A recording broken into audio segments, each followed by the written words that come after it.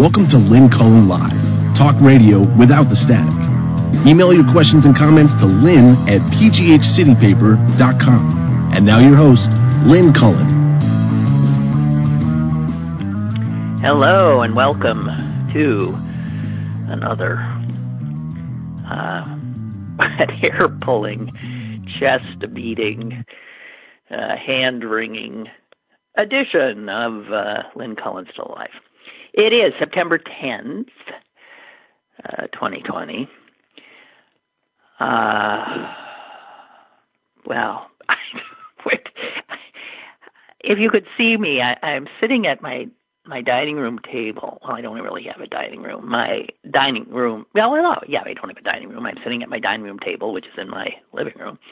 And I'm surrounded by scraps of ripped up newspaper highlighted in yellow by certain stuff that caught me eye. And everywhere I look is something that is, I hate to tell you, there are days when I have found, good stuff or funny stuff or something that's a little bit, a little bit less harrowing, but I can't say that's the case today, which is I'm considering that fair warning. Okay, it's not that you don't know what the fodder for today is. I mean, if any of you know of anything particularly lighthearted and or fun or uplifting that has happened, feel free. We're all waiting, really. And the good news is we do have lives beyond this larger world that we watch, especially this country we watch, and in those lives, I would hope good things are happening. And they are. I mean, it's not like I'm walking around in a state of despair 24/7. I have a dog who makes me laugh. I have friends who stop by. But, God, for those of you who don't have that, my heart goes out to you. My heart goes out to just so many people right now. I was at a doctor's office yesterday, and one of the nurses was talking to me, doing some nursing kind of stuff, and was talking about her child in the Pittsburgh Public Schools and the fact that she's homeschooled, that she has to stay at home and do it virtually, and how it was not working at all. First of all, the mother is at work. This fourth grader, I think, is at home, supposedly at school. This is what happens if there's a single parent, right? Now, I don't know. She didn't tell me if someone was stopping in. But the odds that her daughter, I said, does your daughter enjoy this kind of, she says no. I mean, she's missing her friends. No, not at all. And she said she has, she checks in with her kid all the time, and she says she's lucky because she works for a doctor that understands that there are these pressures now, and will let people check on things at home and do certain things, which is something not everybody has. And she did say that, when she has often looked, her daughter is like sort of listening to the teacher on the screen, but there's a chat feature, and the kids are chatting with each other during the supposed lesson. Bored out of their minds, desperate to connect. I mean, we're looking at a lost year in education. Lost. And I think as these universities and other schools do try to open up, there's going to be, I don't see it happening because we don't have this anywhere near under control. And you see in other countries where they had it more under control than we ever have had, and they try to open stuff up and they end up having to retreat. So I don't know. I'm just saying, whatever struggles most of us are having, there's so many people. I have to speak for myself here because I don't know your situation. So many people that are struggling so much more. I have no call to complain, none. I mean, I'm feeling very isolated, big deal. Okay. The thing that hasn't gotten a lot of attention, that if we were not in the midst of a pandemic and just months away from the most important election in our lifetime,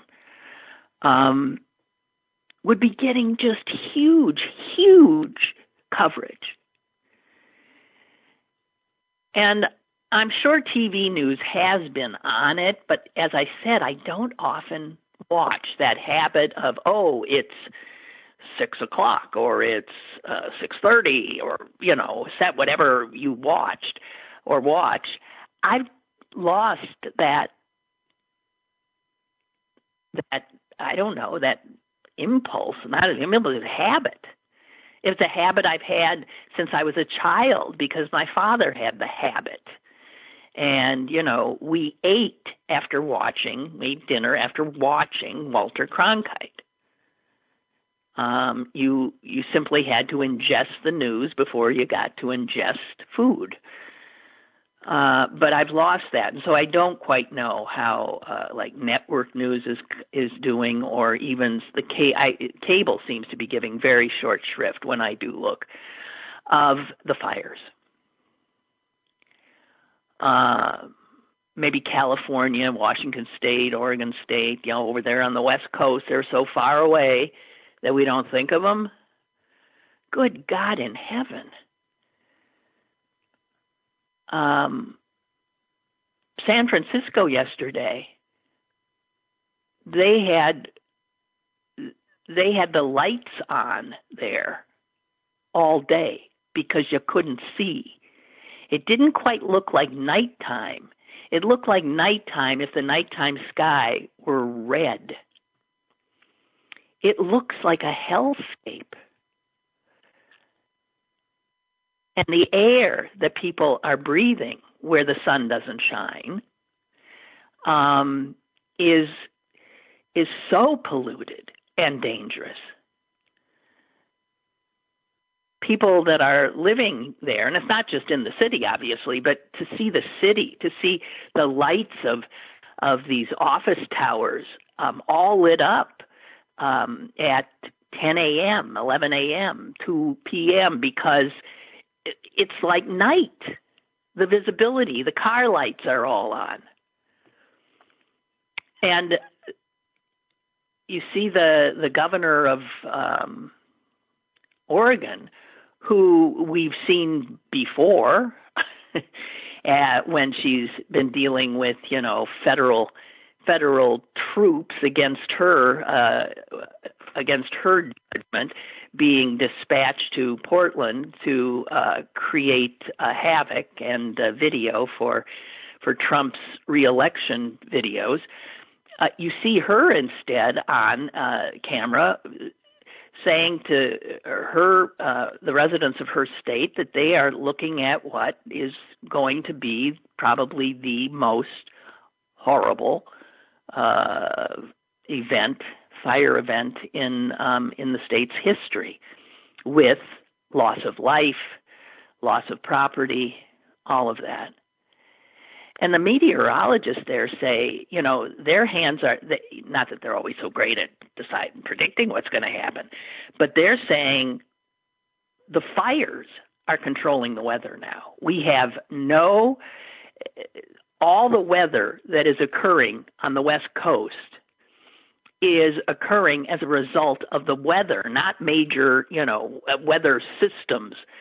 One meteorologist with the National Weather Service in Sacramento said, the smoke, the incredible volume of smoke from just one of these fires rose overnight to 40,000 feet. Now, that's above where most of the airplanes, the jets are flying. So that plume of smoke is way up over there where the air is absolutely, frigid. And so you are getting huge clouds that look like thunderclouds, but in fact, they are made up of ice and ash and icy ash. So the ice is like filled with smoke and ash. And it creates an entirely different reality. If this had not been happening yesterday, San Francisco would have had clear blue skies, they think.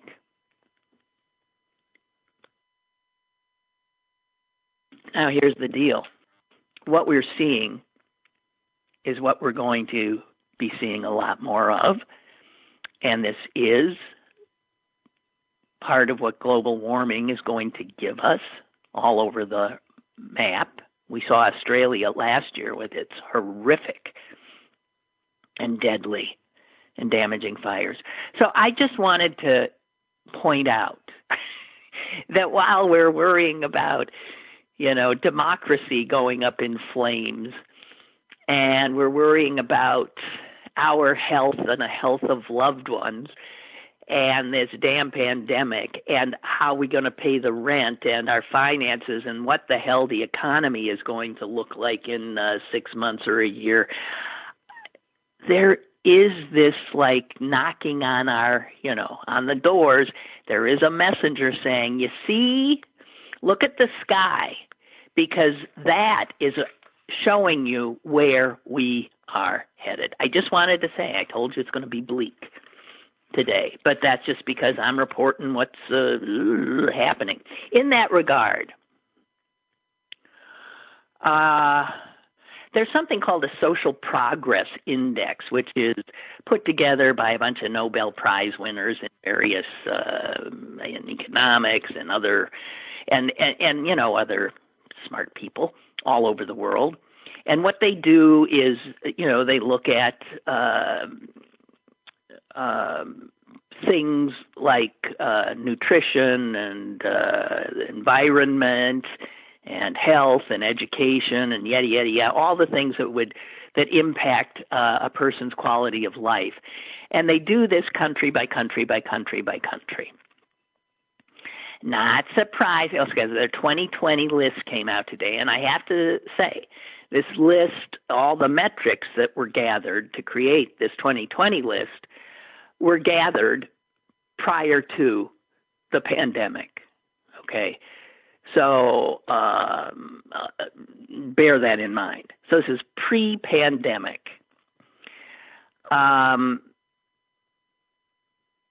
Big shocker. Number one, the country that comes out best in terms of just quality of life is Norway, followed by Denmark. I'm so sick of these Nordic folks winning every time, all of it. Those socialists. It's a wonder they can live in these horrific countries. They're socialists who are also capitalists, so go figure. That's something that a lot of people in this country can't get their heads around. They have a socialist ameliorating aspect to their capitalism. And as far as we can tell, their capitalism is buzzing along just fine. Their people are healthier, happier, better educated, live longer, yada, yada, yada, yada.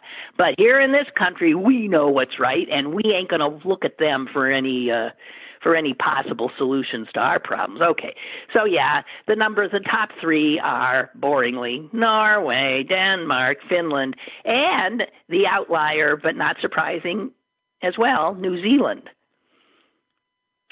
And I don't know this for a fact, but I think at least 2, if not 3 of those countries are all run by women. Where is the United States? Well, we're at 28 and dropping. We are behind countries, significantly poorer countries, like Estonia, Cyprus, Greece, for God's sakes. Remember the news like a few years ago where Greece was as good as gone? I mean, it was in free fall. We're behind Greece. And this is not, again, a subjective thing. These guys are simply crunching numbers.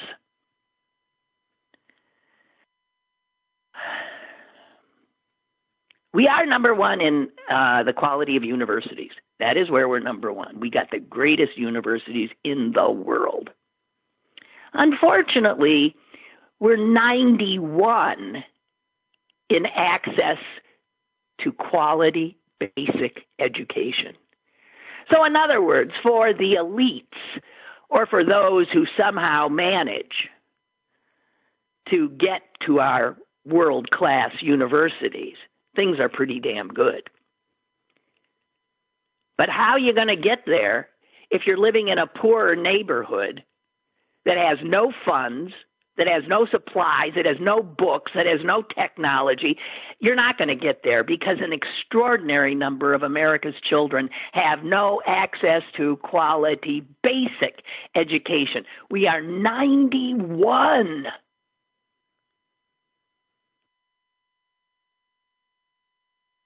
And here's another case in point. We're number one in medical technology. Woo-hoo! We're 97 in access to health care. So we got all the universities. We got all the amazing gizmos in health care. Try to get it if you're a regular person and not in the favored top 20%, let's say.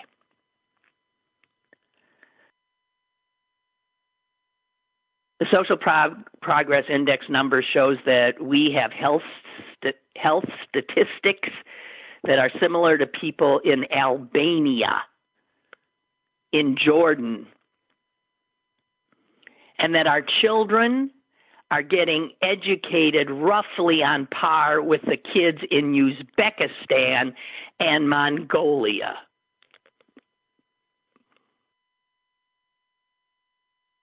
Make America great again. You see Trump going after any of these issues, which shows we're anything but great?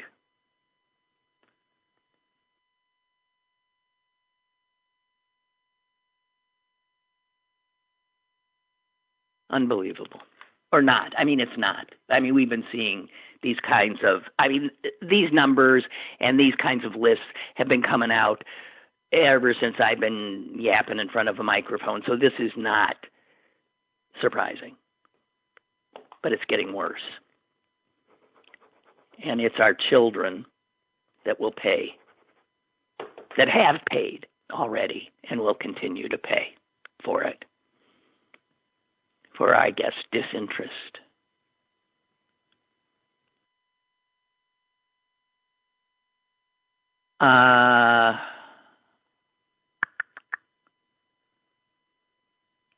Okay, we got a post from Bree in Malaysia.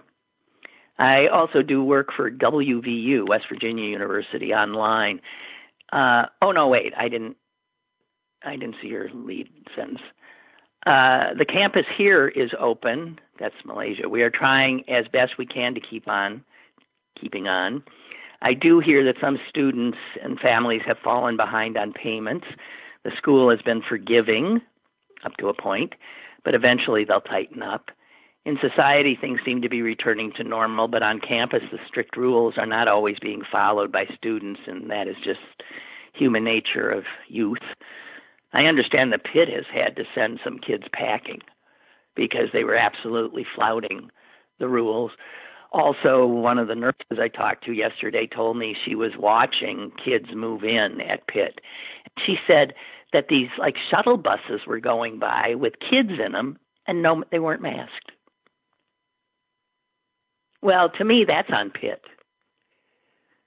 I mean, it's beyond me. It's just beyond me. Okay, back to Bree. I can't get through one of your emails anymore, any of you, right?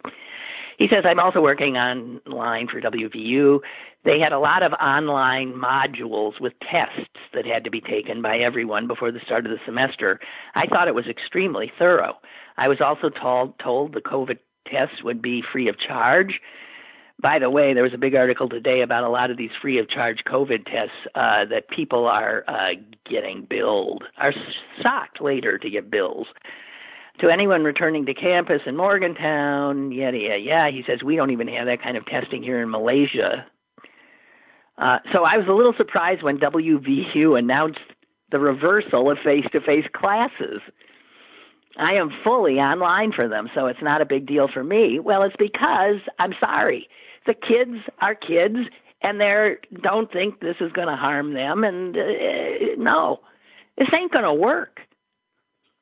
It's just not going to work unless you have campuses that look more like, I don't know, some kind of jails where kids are literally watched every 2 seconds, and I'm getting just constantly, I'm wandering around closing doors.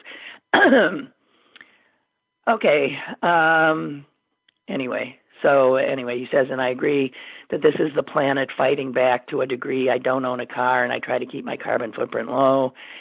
Oh, I wonder if humankind can really ever change. No, I think we know the answer to that. Okay. I have a caller. So let's go to the phone. Hello. Hey, Lynn. Hey. You're talking about California and San Francisco.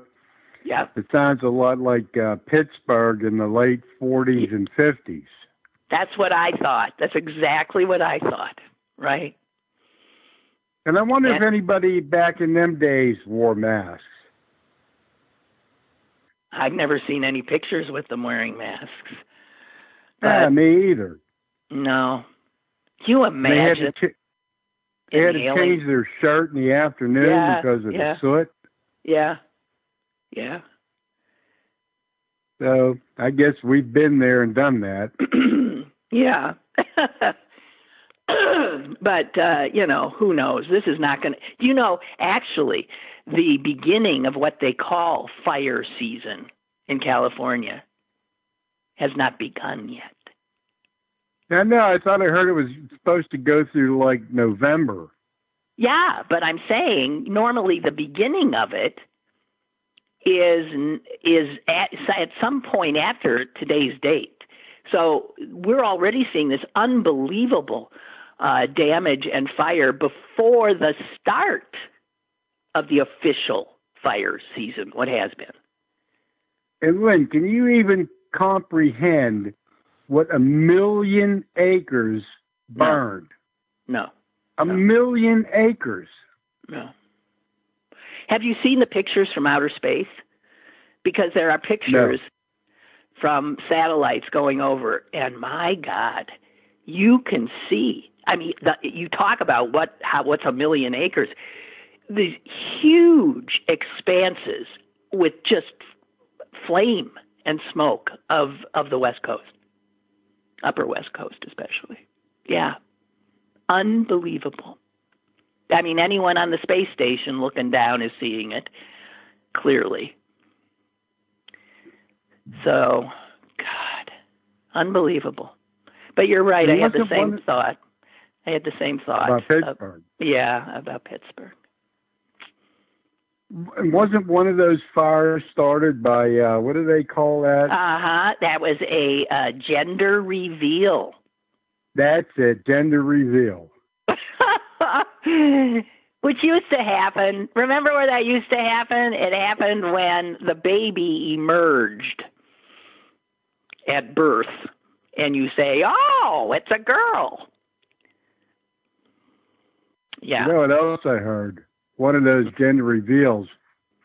Somebody had the great idea to bring a homemade pipe bomb. Right. Because right. I don't know what he... Right. And it blew up and killed the grandmother. Yes, I know. There have been people killed, yes. It's they nuts. thought they were building a firecracker. They weren't building... But a firecracker and a pipe bomb are very closely related. I don't know. Sometimes you got to scratch your head and say, what are you doing? Yeah. Well, there's a lot of stupidity afoot. That ultimately, if humankind goes down, you can say it was, what is the cause of death? Stupidity and hubris. Or, arrogance and stupidity. I don't know. And selfishness. All right, well, let me leave you with this, okay, Lynn? Yes, go. Guy goes into a bar and he says to the bartender, I'd like a glass of less. Bartender says, I'm sorry, I don't know what that is. Guy says, I don't know what it is either. My doctor told me I should drink less. Take care, buddy. Well, thank you, dear. Bye. It's nice to laugh. Thank you. I heard another joke. What was it? But I can't tell a joke, and I can't remember it. So I'll fumblingly try. Let's see. So a guy walks in. Is also walking into a bar. Joke. It's probably old as hell. So this sociopath criminal. What else? Rapist. Just walk into a bar. And the bartender says, what do you want, Mr. Trump? See, I didn't tell it right. But, if you tell it right, you have three different kind of categories. And it sounds like three people. And all right, never mind. So you end up explaining jokes. It didn't work. Okay, anybody who thinks for a minute that Trump didn't call those dead soldiers from World War I losers and suckers,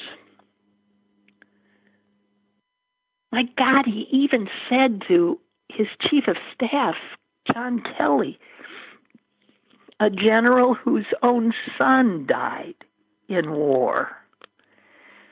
He even said to Kelly, I believe in the cemetery, I just don't get what's in it for them.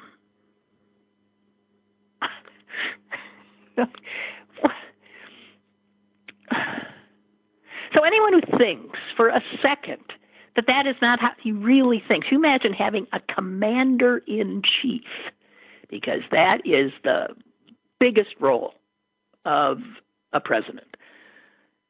The commander-in-chief of the world's largest military, and he thinks they're suckers. He thinks they're suckers. Anyone in the military voting for him should have their heads. I can't even begin to imagine. But with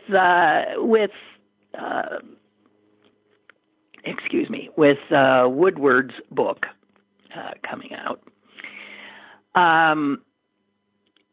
we learn of a meeting that Trump had with his trade advisor, the repulsive Peter Navarro. And he says to Navarro, you'll excuse my French, but I'm quoting the president, my fucking generals are a bunch of pussies.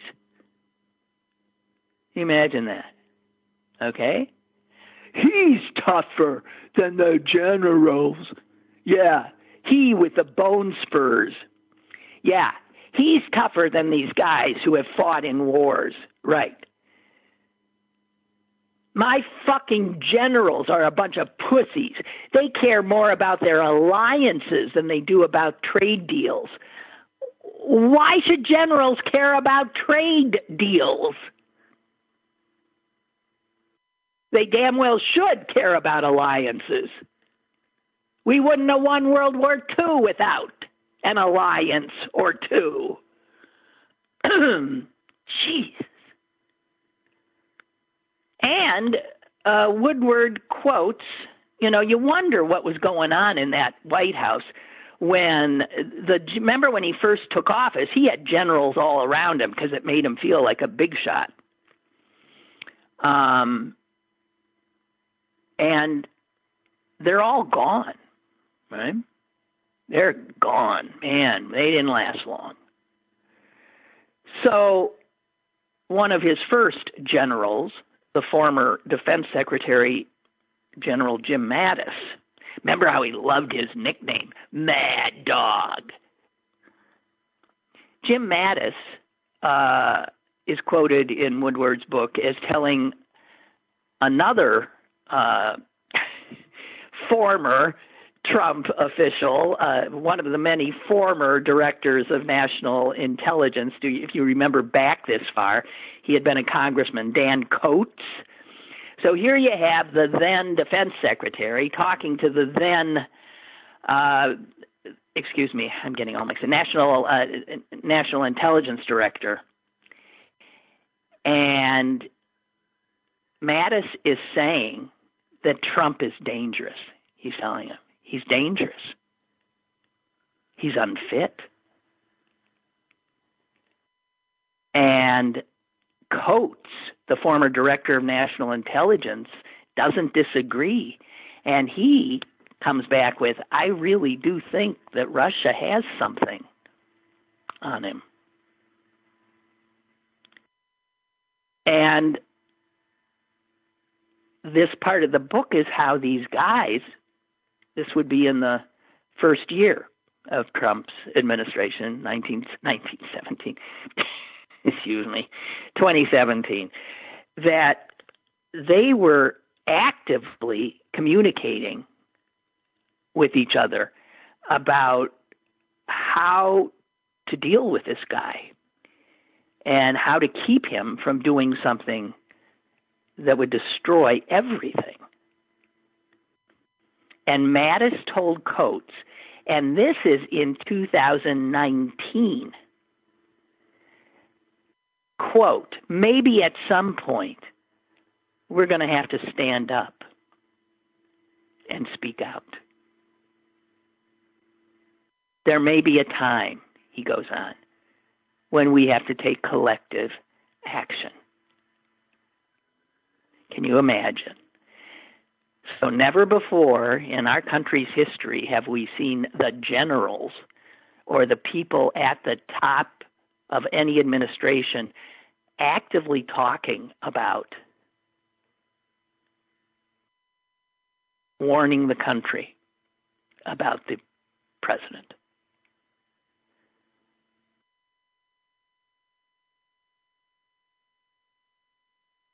Two other quotes that caught my eye. Apparently, Trump showed Woodward. I'm frankly stunned that Trump would have allowed Woodward to record these interviews. Stunned. So how does he deny any of it? It's on tape now. And he also showed him some of the letters that Kim Jong-un had written him. And they're just filled with all these, Kim Jong-un, understandably, it knows what every other head of state knows, is that to get Trump to do what you want him to do, you praise him. You just tell him he's the greatest, the best, blah, blah, blah. And so this is what Kim Jong-un's letters are full of, and talking about what a wonderful relationship they have, how much they have in common. And Kim Jong-un actually says that their relationship is like, quote, a fantasy film. And so Trump, trying to explain to Woodward how this happened, that these two men just took this immediate, really liking to each other, he says this, you meet a woman. In 1 second, you know whether or not it's going to happen. It doesn't take you 10 minutes. It doesn't take you 6 weeks. It's like, whoa, okay, It takes somewhat less than a second. This is your president.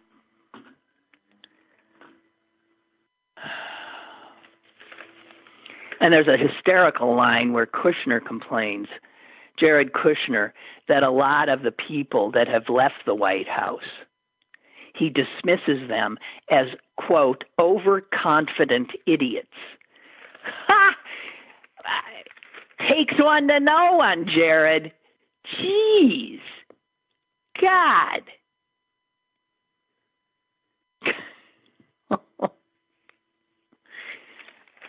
Unbelievable. Okay. So,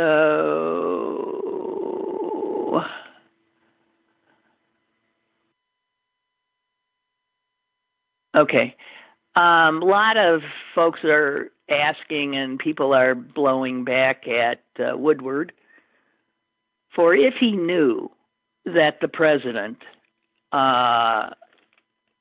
really knew the threat of COVID and was just intentionally playing it down.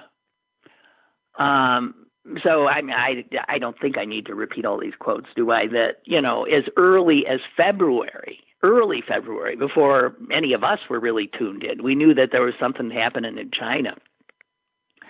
But February 7th interview, Trump is telling Woodward, this is deadly stuff.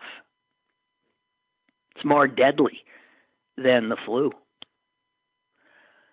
Okay. And then we know that he did nothing but tell us the opposite. And, he's saying, it's like the flu. We have flu shots for. We all know this, right? So there's Woodward with literally this stuff on tape. Excuse me. Even in March, where Trump then tells him, I want to play it down. I still like playing it down. I don't want to create a panic. This is deadly stuff. Okay. Why wouldn't a journalist of the caliber of Woodward have broken that story then? Yes, I know it's for his book. And we've talked earlier about reporters holding on to what is news because it's going to be part of a book. You don't want to give your old book away. So it's a really interesting question. And even Trump is using it now in his own defense. He's saying, hey, Bob Woodward had my quotes for many months. If he thought they were so bad or dangerous, why didn't he immediately report them in an effort to save lives? Didn't he have an obligation to do so?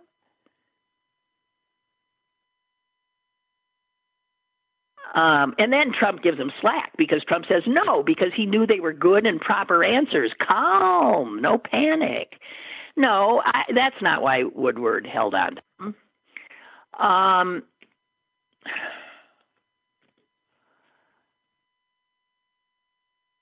This opens up such a so many questions.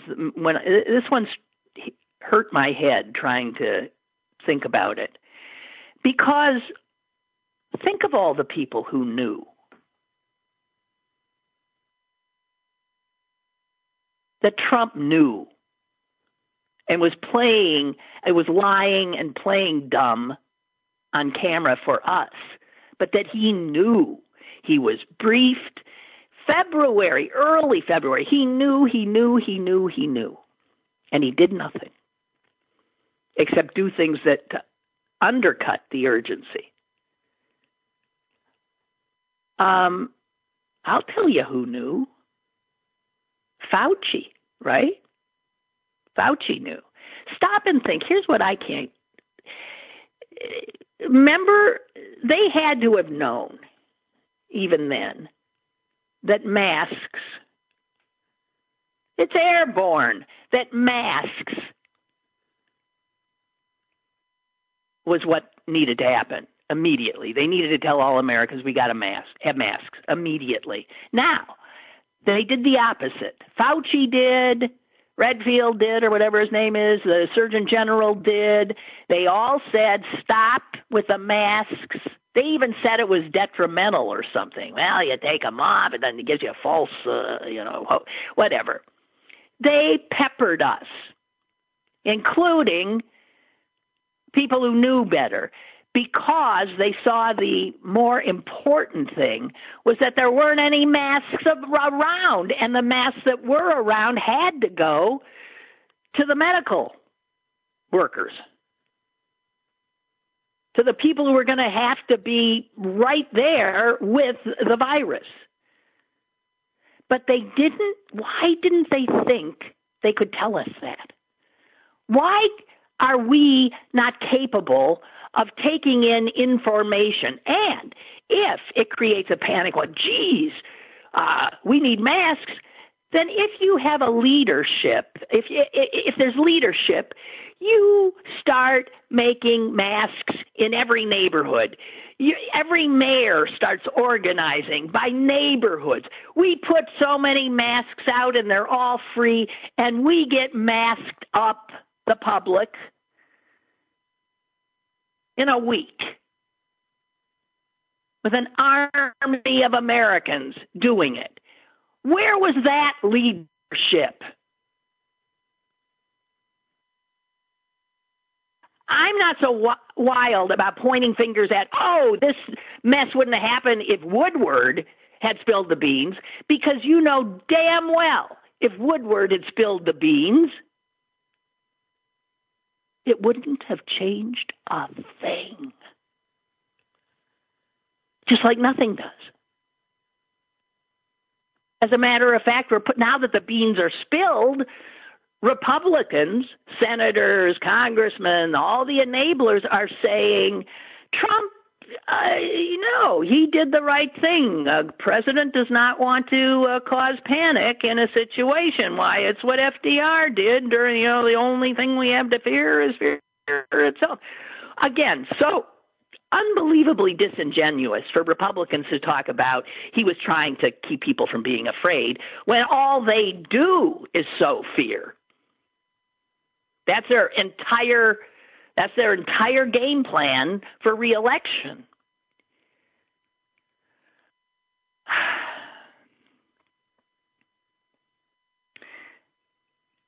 Now, technically, Woodward is not a reporter anymore. I think he thinks of himself more as a first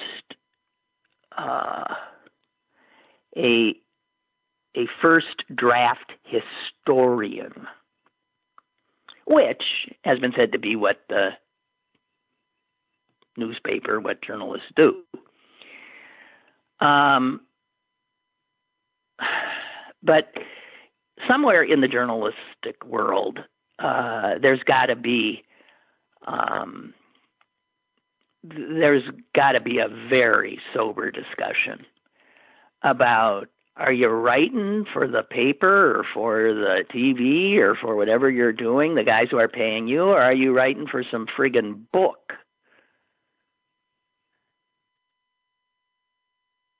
And if you've got something, you give it to your employer.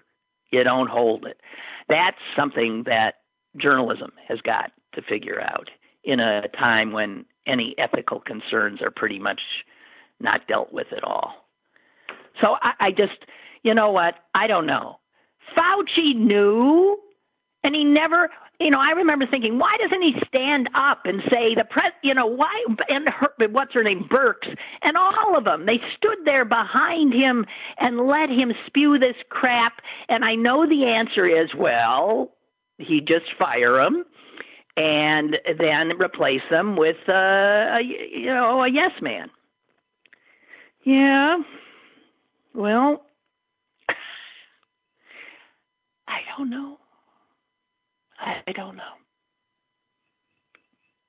I really don't know.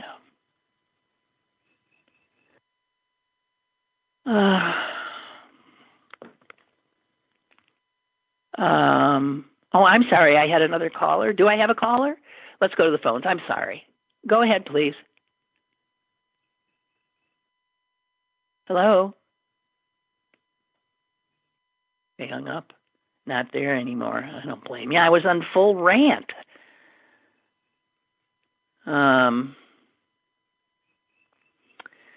Oh, guys. I don't know. What do I have here? Barbara sends me something where a doctor went to his own employer for a COVID test, antibody test. It cost him $10,984. Yeah, well, there you go. This was in Austin, Texas. Here's American healthcare for you guys. Okay, we do have a caller back. Hello, caller. Go ahead, please.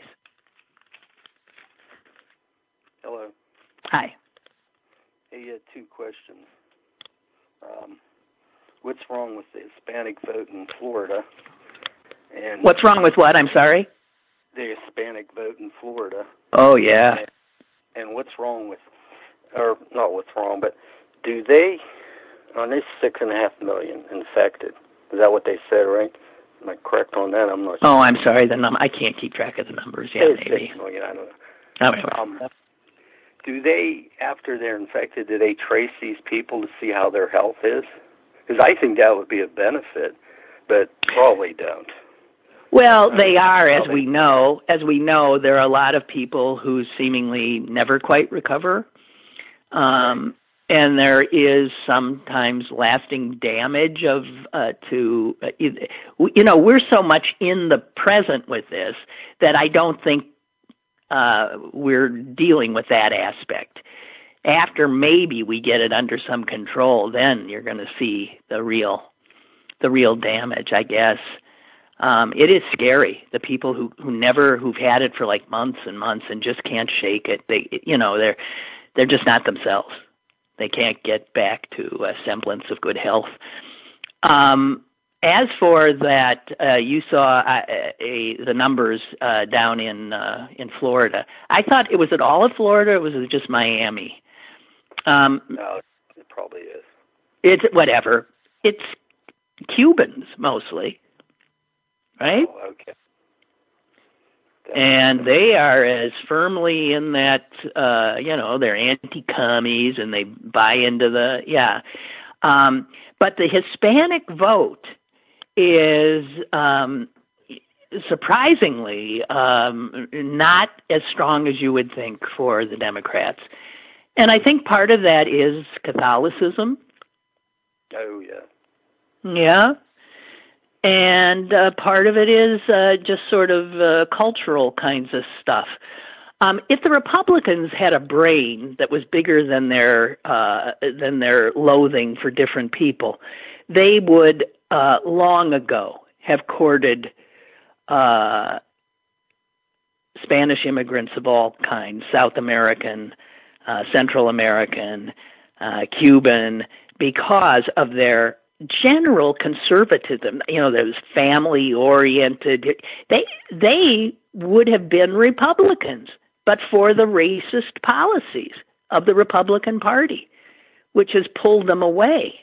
If Republicans ever understood that and could get, not play their race card ad nauseum to hold on to all their white racist base, you would have a bigger tent with, their white racist base being told to shut up, and all of these brown Catholic hardworking folks coming in and becoming Republicans. But it didn't happen because they screwed up.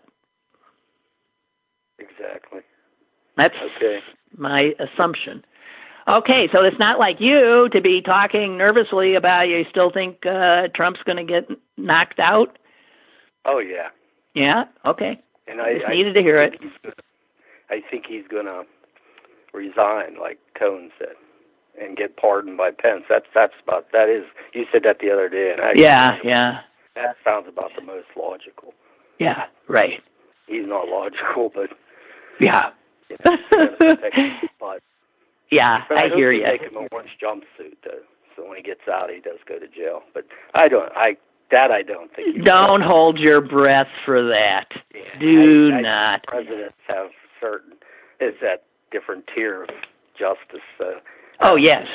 Those guys don't get thrown away, thrown out the window. Probably. Okay, then. Yeah, thank you. Okay. Biden. Yep. Thank you. Still in that corner. Okay, thank you. Great. Thank you. Bye-bye. Bye. Barbara is saying, just wondering, why has Blue been so quiet? I killed him. No, I have arranged for Blue to be picked up every morning about 10:45 and taken for a nice long walk. So he goes out the door right before the show starts and then comes back after it.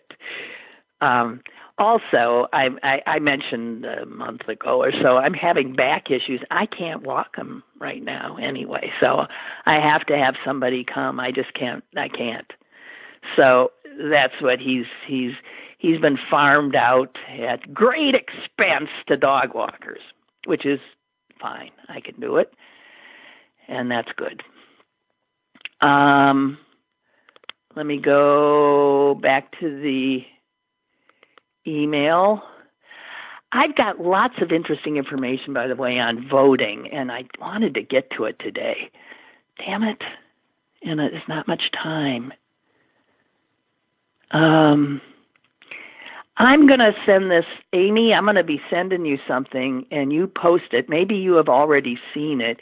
It comes from Allegheny County, and it's, and I'm sure you can access it there, AlleghenyCounty.us/elections/frequently asked questions.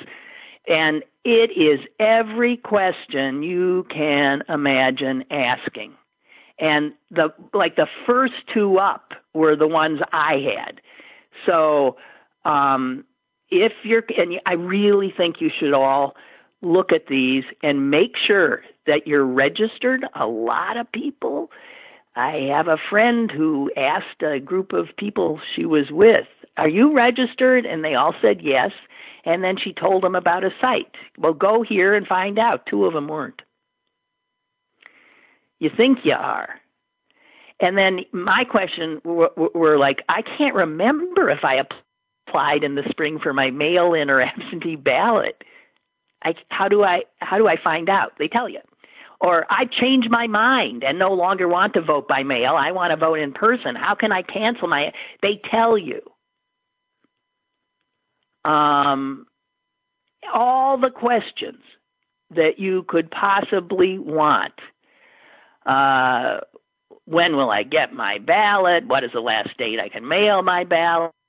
Can I drop off my friend's ballot? Can I drop off my voted ballot at my polling place? I check the status of my ballot. It says it's pending.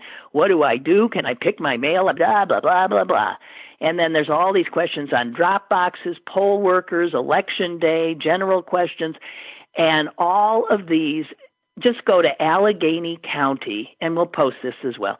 Allegheny County, what did I say? .us, and then /elections, and you'll find frequently asked questions, okay?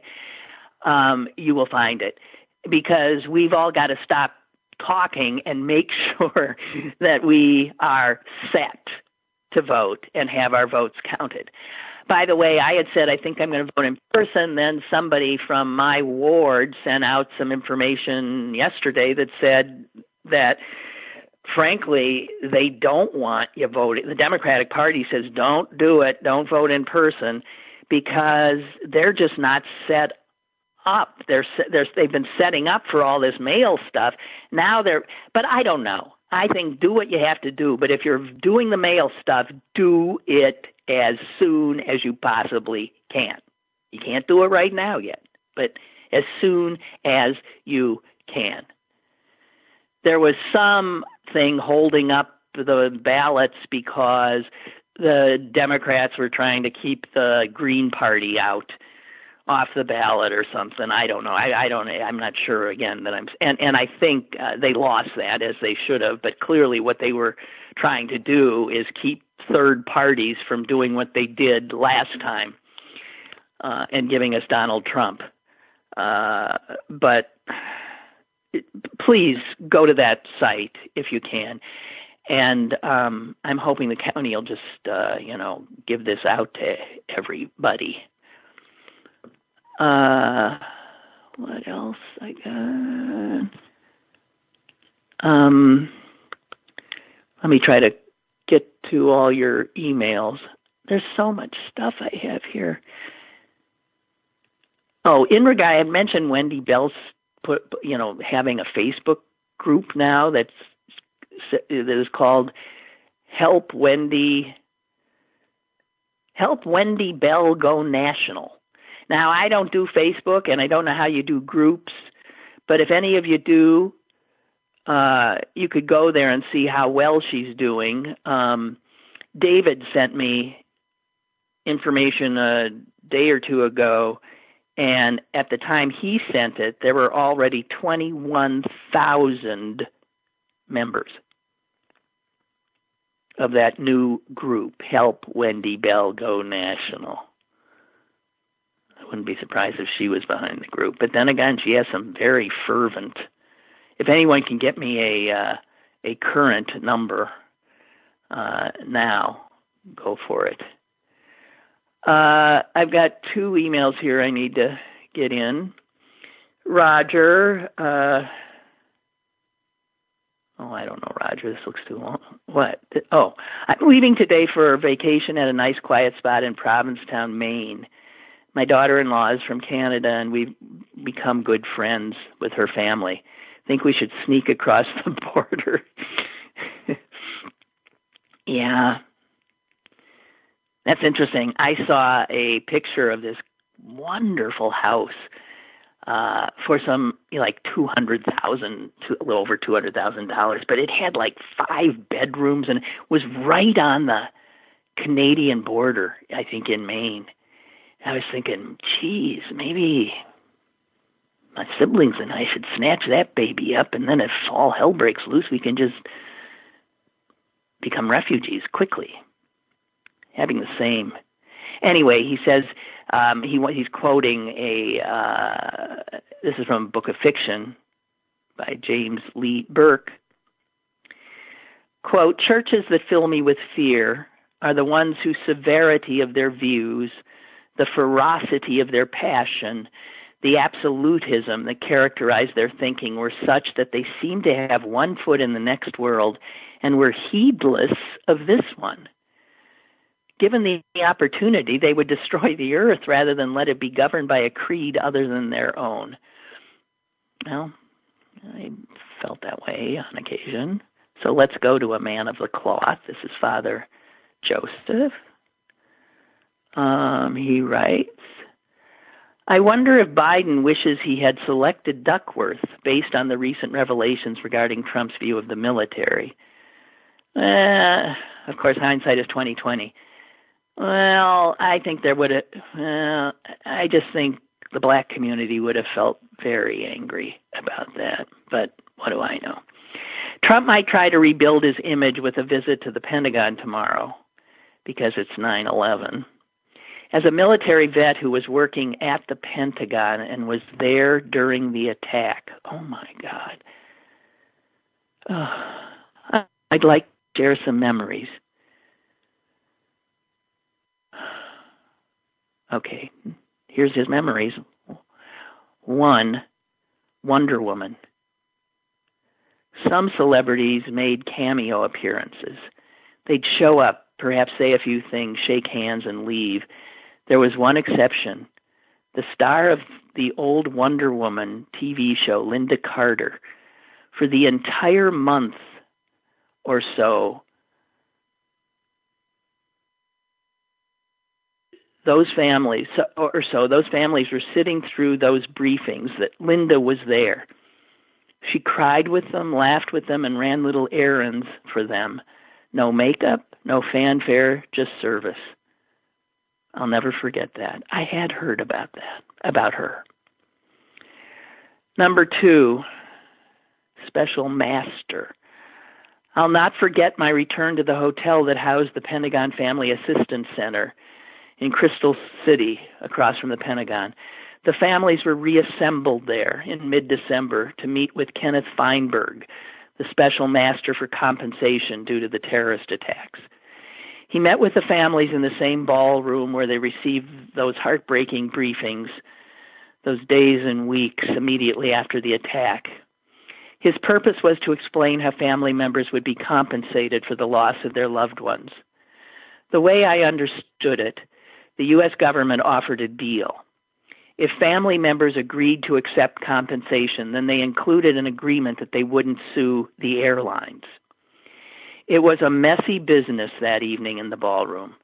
That's because Mr. Feinberg had the, unenviable task of explaining the compensation process. It was based on the lost income of the person who died. So that meant that a family of executive-level civil servants would get more money than the family of a custodian who died in the same building. See, even after you die, you have, Jesus. Mind you, this was all being presented right before Christmas. My task was to provide comfort to the families during the session. Father Joseph, if you recall, is a chaplain. There was a Navy. Wait, terrible thing. I'm sorry, I lost my place. The thing that meant the most to me during that terrible evening came at the break. There was a Navy widow who looked as though she was due any moment with a child who would never know its father. I still recall her name, Stephanie Dunn. Stephanie came over to me during the break. I prepared to offer her words of comfort, but to be honest, was praying for the right words. Before I could say a thing, Stephanie gave me the brightest, warmest smile I'd seen in weeks and said, "Chaplain, I just wanted to wish you a Merry Christmas." Okay, he's got 2 more. Number 3, Arlington National Cemetery. That same December, I participated in a working group with Department of Defense personnel and Pentagon victim family members. The task was to discuss the design for the Pentagon 9/11 Memorial on the grounds of the Pentagon and the site for a memorial stone at Arlington. This work included actually going with the families to both proposed locations.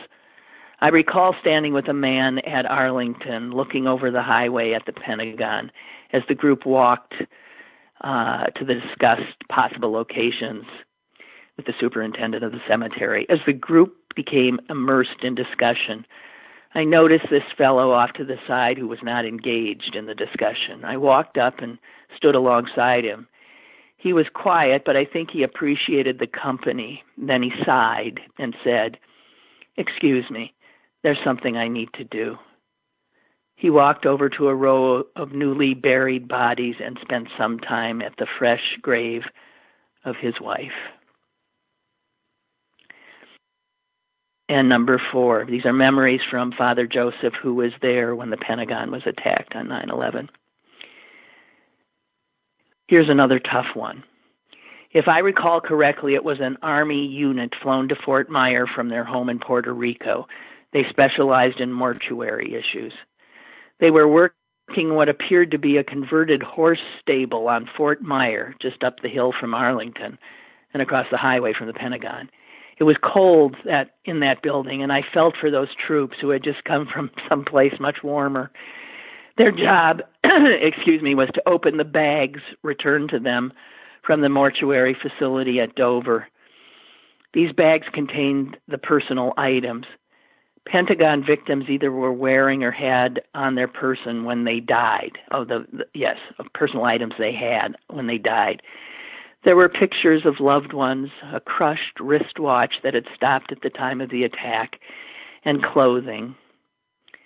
Some items really wouldn't be returned due to biohazard reasons. It was tough duty, and one certainly didn't want to re-traumatize family members. Everything was done with the utmost care.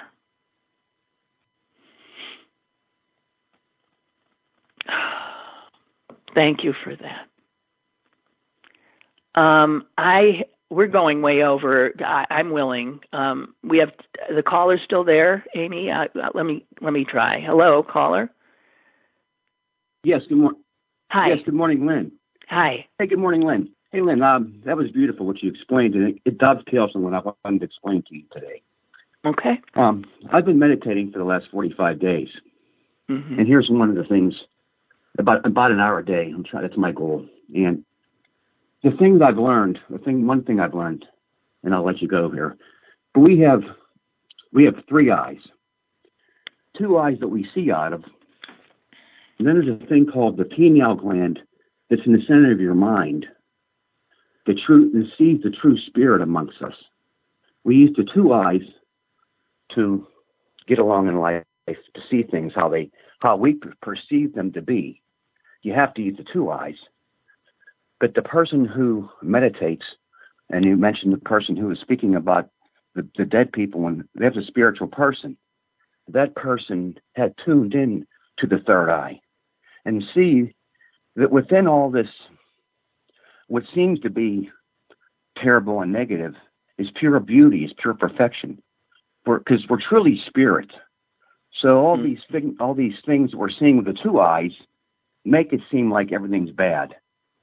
But if you calm the mind totally down, which most people don't want to take the time to do, and simmer the mind down to calm it, to like clear, calm water, that third eye will become starting to open up a little bit.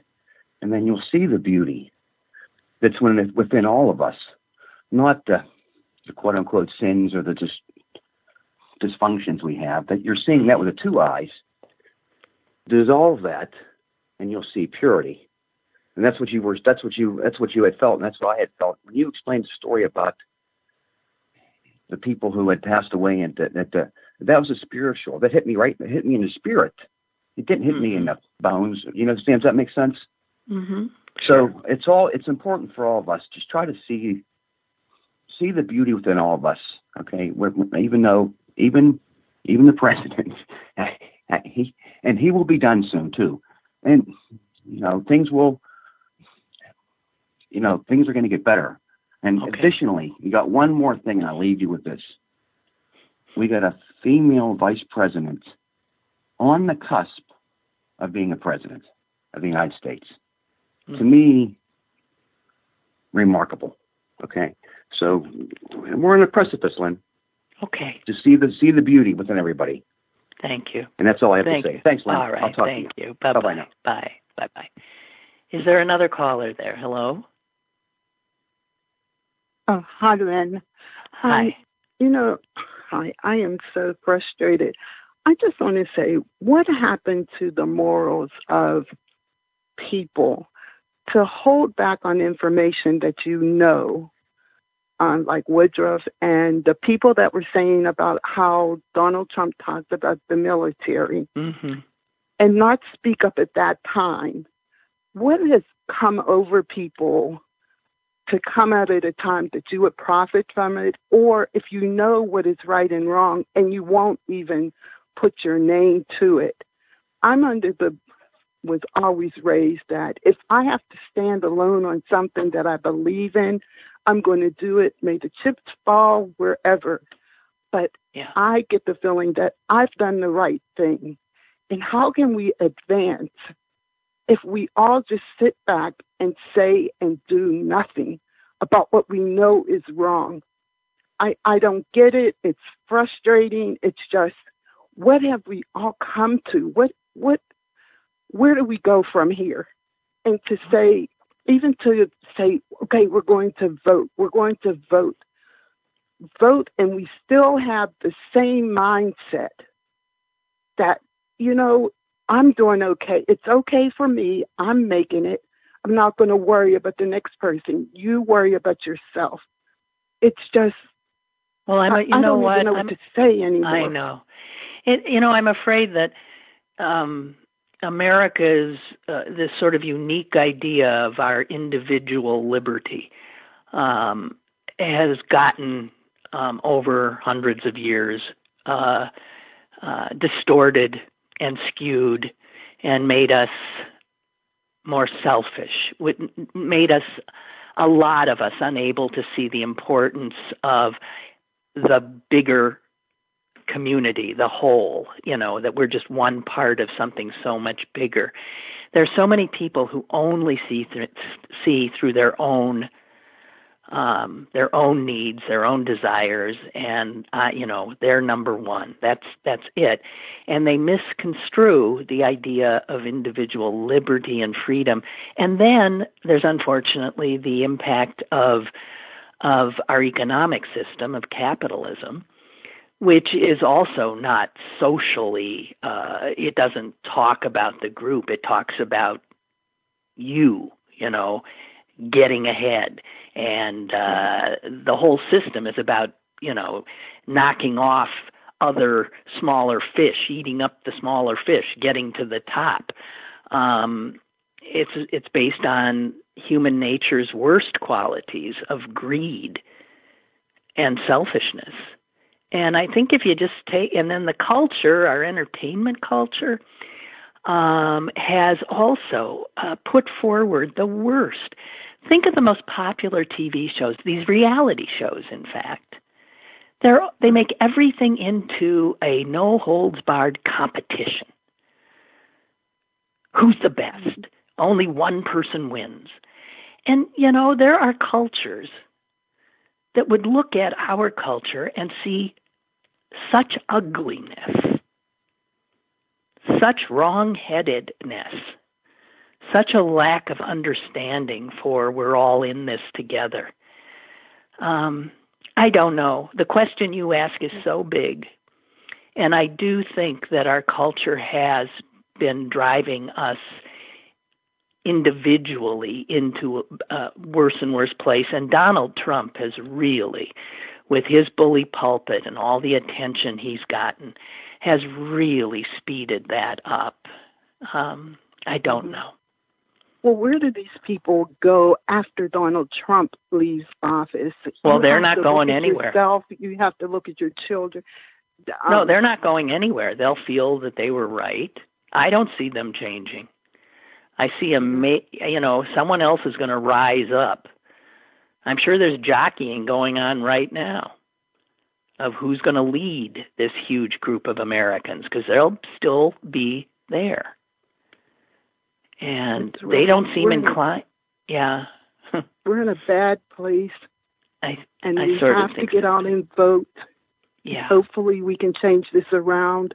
I listen to you every day because I think you're the only voice out there now that you can go to with some type of reason and make you think, I can do something. I've got to play some role in this some kind of way. But it's just depressing. This whole situation is just so depressing right now. I don't know what else to say. Well, I know. Listen, my heart goes out to you because, I know exactly where you are, and you're not alone. As you know, you're not alone because a whole millions of Americans who feel like you are going to vote. So hang in. Then the real work will begin. Okay. Thanks so much for taking the call. Thank you. I appreciate it. Bye-bye. Okay. Bye. Oh, man. So little Tony has tried that website out, that Allegheny County .us/elections, and he says the website answered questions about pending status that I've been wondering about. It means I've been approved at the ballot, and thanks for the website. That's good. Yeah, I think it's going to help a lot of us. So please, Amy, if you don't have it, I'll send it to you what I have, and that's good. And I'm just waiting. We've gone so far over, but I do not see the COVID numbers. So I guess I'll bid you a fond adieu. And that's that. It's been a short week for us, but I'll be back on Monday. And hang on. That's all I can say to you. We have no choice. But hang in there. Hang on and try to move it forward. Just keep pushing forward and be safe. Be smart. Be kind. I care about you. I do. Whether I've met you or not, I do care, and I thank you for spending this time with me. Okay? Have a good weekend. Bye.